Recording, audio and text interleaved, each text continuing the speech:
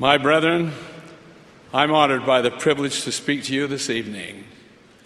What a joy to see this magnificent conference center filled to its capacity with those young and old who hold the priesthood of God.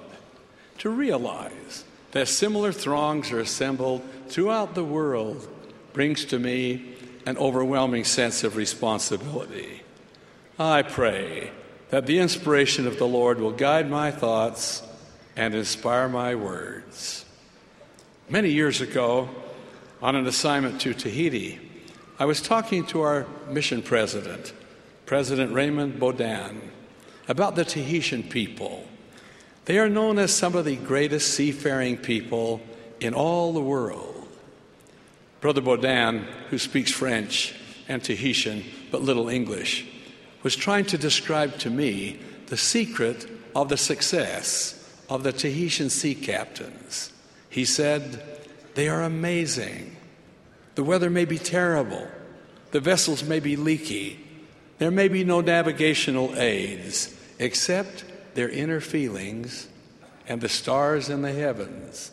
But they pray and they go." He repeated that phrase 3 times. There's a lesson in that statement. We need to pray, and then we need to act.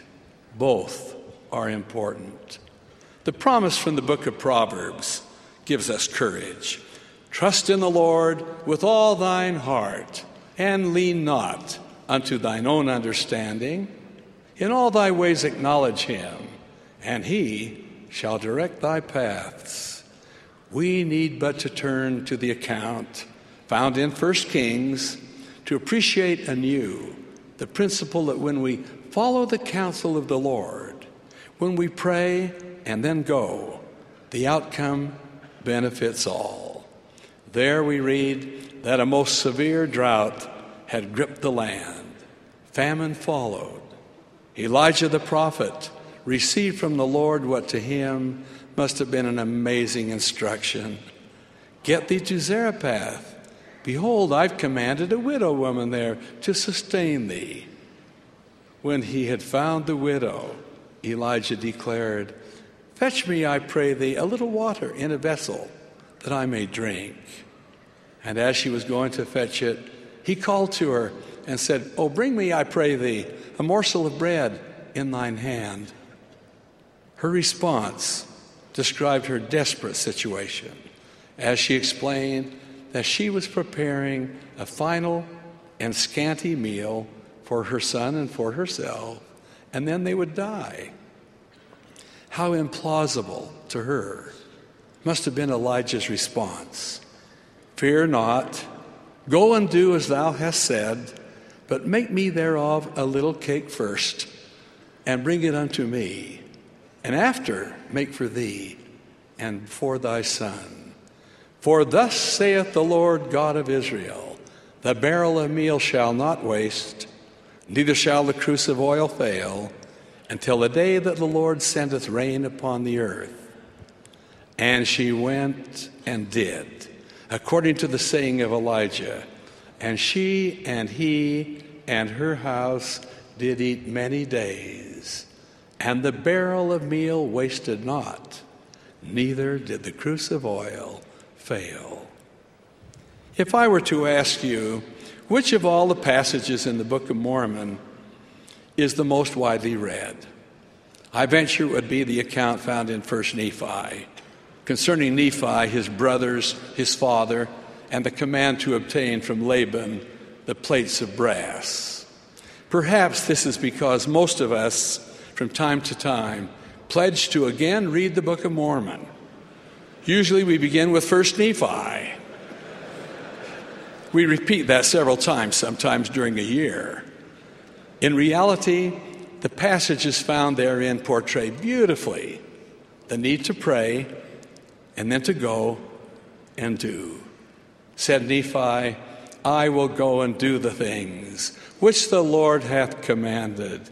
For I know that the Lord giveth no commandments unto the children of men, save he shall prepare way for them that they may accomplish the thing which he commanded them."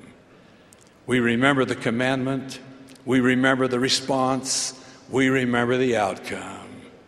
In our day and our time, there are many examples concerning the experiences of those who pray and then go and do. I share with you a touching account of a fine family that lived in the beautiful city of Perth, Australia. In 1957, 4 months before the dedication of the New Zealand Temple, Donald Cummings, the father, was the president of the member district in Perth. He and his wife and family were determined to attend the dedication of the temple, although they were of very modest financial means. They began to pray, to work, and to save. They sold their only car and gathered together every penny they could, but a week before their scheduled departure, they were still 200 pounds short. Through 2 unexpected gifts of 100 pounds each, they met their goal just in time. Because Brother Cummings couldn't get time off work for the trip, he decided to quit his job. They traveled by train across the vast Australian continent, arriving at Sydney, where they joined other members also traveling to New Zealand, the land of the long white cloud. Brother Cummings and his family were among the first Australians to be baptized for the dead in the New Zealand Temple. They were among the first ones to be endowed in the New Zealand Temple from far off Perth, Australia. They prayed, they prepared, and then they went. When the Cummings family returned to Perth, Brother Cummings obtained a new and better job. He was still serving as district president 9 years later, when it was my privilege to call him as the first president of the Perth, Australia stake. I think it's significant that he is now the first president of the Perth, Australia Temple. From the movie Shenandoah comes the spoken words which inspire. If we don't try, we don't do. And if we don't do, then why are we here? There are now more than 60,000 full-time missionaries serving the Lord throughout the world. Many of this vast throng are listening in tonight and viewing this priesthood session of General Conference. They pray and then they go, trusting in the Lord concerning where they're sent and trusting in their mission president as to where they serve within their missions. Among the many revelations concerning their sacred callings are 2 passages which are favorites of mine. Both are from the Doctrine and Covenants. The first is from section 100. You will remember that Joseph Smith and Sidney Rigdon had been absent from their families for some time, and they were concerned about them. The Lord revealed unto them this assurance, which is comforting to missionaries throughout the church.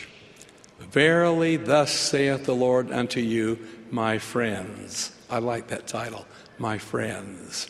Your families are well. They are in mine hands, and I will do with them as seemeth me good. For in me there is all power. The second is from the 84th section of the Doctrine and Covenants. Whoso receiveth you, there I will be also. For I will go before your face. I'll be on your right hand and your left. And my spirit shall be in your hearts, and mine angels round about you to bear you up. Inspiring is the missionary service rendered by Walter Krause, who lives in Prenzlau, Germany. Brother Krause, whose dedication to the Lord is legendary, is now 92 years of age. As a patriarch, he has given more than 1,000 patriarchal blessings to members living throughout many parts of Europe. Homeless following World War II, like so many others at that time, Brother Krause and his family lived in a refugee camp in Cottbus and began to attend church there. He was immediately called to lead the Cottbus branch. 4 months later, in November of 1945, his country still in ruins, District President Richard Ranglach came to Brother Krause and asked him what he would think about going on a mission. Brother Krause's answer reflects his commitment to the church. Said he, "I don't have to think about it at all. If the Lord needs me, I'll go." He set out on December 1st, 1945, with 20 German marks in his pocket and a piece of dry bread. One of the branch members had given him a winter coat left over from a son who had fallen in the war. That touched my heart. Another member, who was a shoemaker, gave him a pair of shoes. With these, and with 2 shirts, 2 handkerchiefs, and 2 pairs of stockings, he left on his mission. Once in the middle of winter, he walked from Prenzlau to Kamien, a little village in Mecklenburg, where 46 attended the meetings which were held. He arrived long after dark that night, after a 6-hour march over roads, paths, and finally across plowed fields. Just before he reached the village, he came to a large white flat area, which made for easy walking, and he soon arrived at a member's home to stay the night. The next morning, the game warden knocked on the door of the member's house, asking, "Do you have a guest?" "Yes," came the reply. The game warden continued, "Then come and take a look at his tracks." The large flat area on which Brother Krause had walked was actually a frozen lake. And sometime earlier, the warden had chopped a large hole in the middle of the lake for fishing. The wind had driven snow over the hole and covered it so that Brother Krause could not have seen the danger. His tracks went right next to the edge of the hole and straight to the house of the member without his knowing anything about it. Weighed down by his backpack and his rubber boots, he would certainly have drowned had he gone one step further toward the hole he couldn't see. He commented later that this event caused quite a stir in the village at the time. Brother Krause's entire life has been to pray and then to go. Should any of us feel inadequate or tend to doubt the ability to respond to a priesthood call, to serve the Lord, let the divine truth be remembered. With God, all things are possible. Not long ago, I learned of the passing of James Womack, the patriarch of the Shreveport, Louisiana stake, a dear friend. He had served long and had blessed ever so many lives. Years before, President Spencer W. Kimball shared with President Gordon B. Hinckley, Elder Bruce R. McConkie, and me an experience he had in the appointment of a patriarch for the Shreveport, Louisiana stake of the church. President Kimball described how he interviewed, how he searched, how he prayed, that he might learn the Lord's will concerning the selection.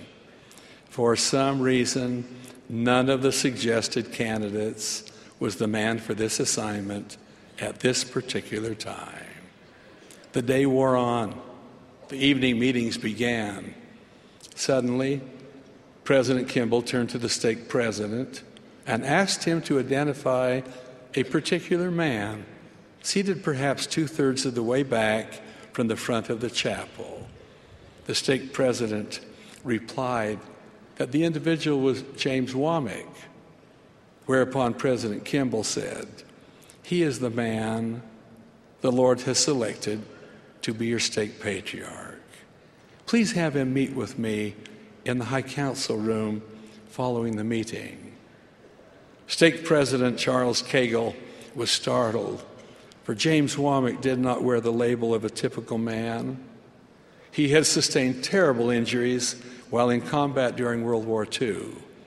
He lost both hands and part of an arm, as well as most of his eyesight and part of his hearing. Nobody had wanted to let him into law school when he returned, yet he finished third in his class at Louisiana State University. That evening, as President Kimball met with Brother Womack and informed him that the Lord had designated him to be the patriarch, There was a protracted silence in the room. Then Brother Womack said, "Brother Kimball, it's my understanding that a patriarch is to place his hands on the head of the person he blesses. As you can see, I have no hands to place on the head of anyone." Brother Kimball, in his kind and patient manner, invited Brother Womack to stand behind the chair on which Brother Kimball was seated. He then said, "Now, Brother Womack, lean forward and see if the stumps of your arms will reach the top of my head." To Brother Womack's joy, they touched Brother Kimball's head, and the exclamation came forth, "I can reach you! I can reach you." "Of course you can reach me," responded Brother Kimball. "And if you can reach me, you can reach any whom you bless. I will probably be the shortest person you will ever have seated before you." Brother Kimball reported to us that when the name of James Womack was presented to the stake conference, the hands of the members shot heavenward in an enthusiastic vote of approval. Remembered were the words of the Lord to the prophet Samuel at the time David was designated to be a future king of Israel. "Man looketh on the outward appearance, but the Lord looketh on the heart." Brethren, whatever our calling, regardless of our fears or anxieties, let us pray and then go and do, remembering the words of the Master, even the Lord Jesus Christ, who promised, "I am with you always, even unto the end of the world." In the epistle of James we're counseled, "Be ye doers of the word, and not hearers only, deceiving your own selves."